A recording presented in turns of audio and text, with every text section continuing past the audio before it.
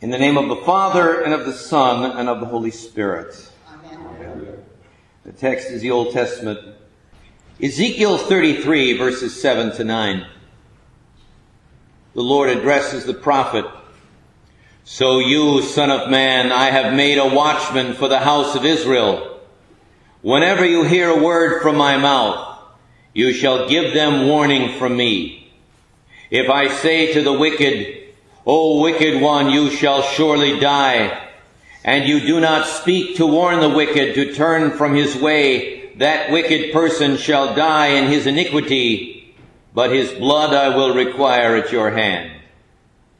But if you warn the wicked to turn from his way, and he does not turn from his way, that person shall die in his iniquity, but you will have delivered your soul. This is our text. Bullying in schools is a topic of great interest of late. One of the truths that's stressed at various workshops is that minimizing, excusing, and ignoring bullying behaviors enables bullies. So teachers, parents, and students need to confront bullies and call them out on their behavior. In our text today, the Lord told Ezekiel that he too must confront the wicked with God's message. You and I are called to confront in the course of our Christian lives.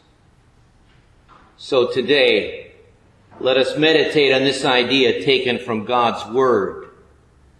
There are times when the believer is called to confrontation.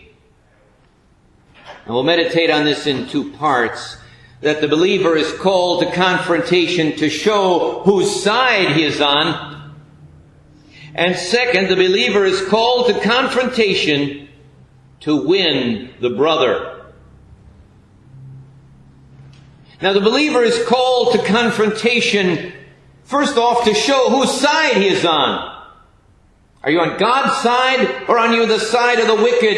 If you just stand by and say nothing, most people will assume that your silence means consent to the wickedness going on. Now, confrontation to show that you're on God's side, this can be selfish. There's a sinful side of us that likes to tell others off. We like to share our strong opinions. And if we have strong opinions about religion, well, that's why you're not supposed to talk about them at the dinner table. Furthermore, we want to be right and tell other people that we're right, just like the Pharisees. That's a selfish kind of sin.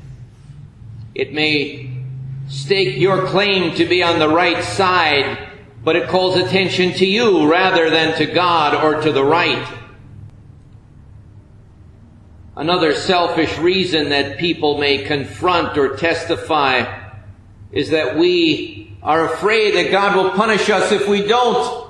Have you ever had someone like that come to your door? It's clear they were trembling in their boots, but they felt they had to testify or witness or share their faith with you, or God would strike them down. It's uncomfortable both for you and for the one making the testimony. I don't know if it's very effective in winning people to faith. But the believer can be God-pleasing in confrontation when he shows whose side he is on. When you speak to the one that God has sent you. So to whom has God sent you? Well, God has sent you to family, to persons under your care, to those you supervise. That means confrontation is part of the duty and obligation of parents, of teachers, of pastors, elders, and bosses. But notice that you confront only in the area of your responsibility. When you're a parent of a 2-year-old, you have responsibility for everything. When you're a parent of a 16-year-old, hopefully your 16-year-old has assumed many more responsibilities, and it would not be your place to confront them on some issues. In the same way, if you're a boss, you have certain responsibilities, and you are to confront your employees if they fail to meet those responsibilities. But it's not your job as a boss to inquire as to your employee's home life unless it's interfering with the job. In fact, as a Christian boss, you may have to reprimand an employee who is paid to spend his time making widgets, but if he takes that time and talks religion to other people, you may have to reprimand your worker because that's your area of responsibility. Now, in addition to those that you are to supervise, God has sent you to your peers who share a commitment. There's an unspoken commitment that fellow students in a school share, and when your fellow student is not living up to that commitment, following the rules, cheating on schoolwork, or maybe taking other people's things, you have a duty to confront those who are doing what is wrong and violating your commitments. In the same way, we as citizens, whether members of a community or members of the state of Michigan, we have a shared commitment, and when others are breaking that commitment, we may have a duty to confront, to encourage, to require one another to follow the laws. Your fellow employees on the job, you have a shared commitment, and when one of your fellow employees is doing things that breaks that commitment, perhaps having someone else punch in for them, defrauding the company, you may have a duty to confront and call that person to right behavior.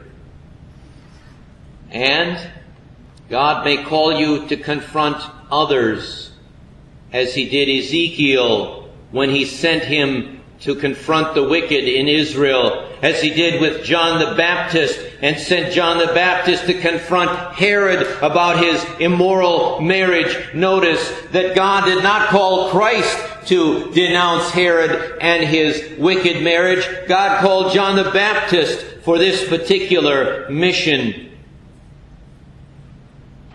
And God may call you to speak to someone about a matter. When I was a hospital chaplain, I raised the question with my supervisor, if a man is dying, what right do I have to talk to him about his sin and getting ready for death? And my supervisor said, if you care enough about him, that gives you the right to bring up the subject and invite him to discuss it with you. And I say that if you care enough about an individual, you can bring up a subject and confront him or her about these issues, but you must be prepared to endure rejection, to endure accusation or even abuse on that regard. If you care enough to accept such things, then I believe you may go forward. Now, not only is the believer called to confrontation to show whose side he is on, the believer is called to confrontation to win the brother. Now, sometimes the ones to be won are the victims of evil, as when Moses was called to confront Pharaoh for the sake of Israel. Pharaoh was not going to be won. God told Moses, I'm going to harden his heart. But it was Israel that was to be won for the Lord, the victims of the evil. As you may be required to stick up for your neighbor when he is wronged, whether by violence or by gossip or by theft. This is so others may know that God and God's people care about what is right. As Luther says in the explanation to the Lord's Prayer, God's name is hallowed among us when we, as the people of God, lead holy lives according to His Word. But usually, those to be won over are those doing the wrong of which we have direct knowledge. The one described at the end of the gospel reading today. And I emphasize those of whom we have direct knowledge. They may be those living in sin. Not only those who are living in an adulterous relationship, but those who habitually practice theft. Those who live in an out-of-control manner, who do risky things that endanger themselves and others. Those who practice illegal behavior, not just once, but someone who deals drugs or buys liquor for minors or other kinds of things. They need to be confronted about their sinful lifestyle. And if you have direct knowledge, and if you care for the brother or sister who is doing these things, then you have a duty to confront. And not only those who live in sin, but those who are guilty of a neglect of duty. Those who neglect the worship of God need to be confronted, invited. Those who neglect the care of family need to be confronted. This is what husband and wife may do for one another. It is so tempting in our day to be so caught up in a job or volunteer activities that we neglect the primary relationships in our lives, whether it is time with the children or time with the spouse. And occasionally husband or wife need to confront one another on something like this. Now, winning a brother requires a gentle, caring approach. 3 things must be kept in mind. First off is the truth. Never act on the basis of rumor. Now, you can approach someone and say, I hear this story is going around. Is there anything I can do to help in the situation or correct the story? Because that person may be the victim of rumor rather than a sinner who needs confrontation. So truth must always be primary. Truth of which you have first-hand knowledge. As the Lord says in the gospel, let everything be established by 2 or 3 witnesses. Humility must characterize our confrontation. For we too are sinners. We too could become guilty of the same kind of sin. In fact, it's our weakness that often compels us to talk to others. And finally, care for the sinner, as well as care for any victims involved. And this will guide us to minimize embarrassment, because one of the painful things, if not the most painful thing about confrontation, is the embarrassment that we suffer when attention is drawn to what we're doing wrong. So our love for the sinner must be forward. And in all these things, Christ showed us how. In His ministry, His calling sinners like the women in adultery, the tax collectors, even Judas, He was gentle in His confrontation. He did not shy away from difficult subjects, but He knew not to push too hard on those who were feeling guilty. Remember His visit to Zacchaeus.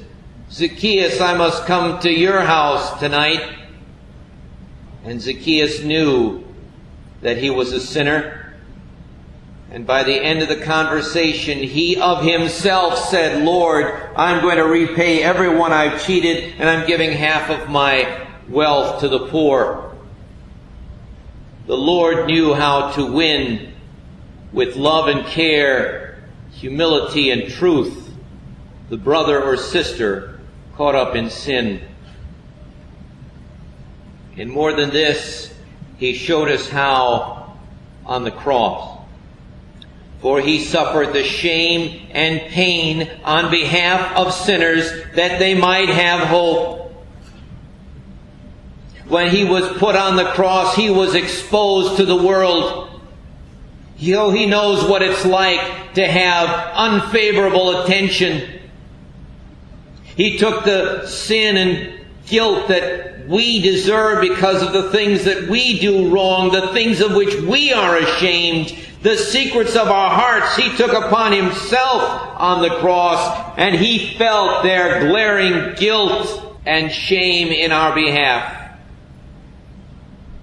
And having swallowed it up, he offers forgiveness to you and to me, and he offers gifts of forgiveness and love. May Christ's gifts of forgiveness and love guide you in all the confrontations of life. Amen. And may that peace of God that passes our understanding keep your hearts and minds through Christ Jesus our Lord. Amen.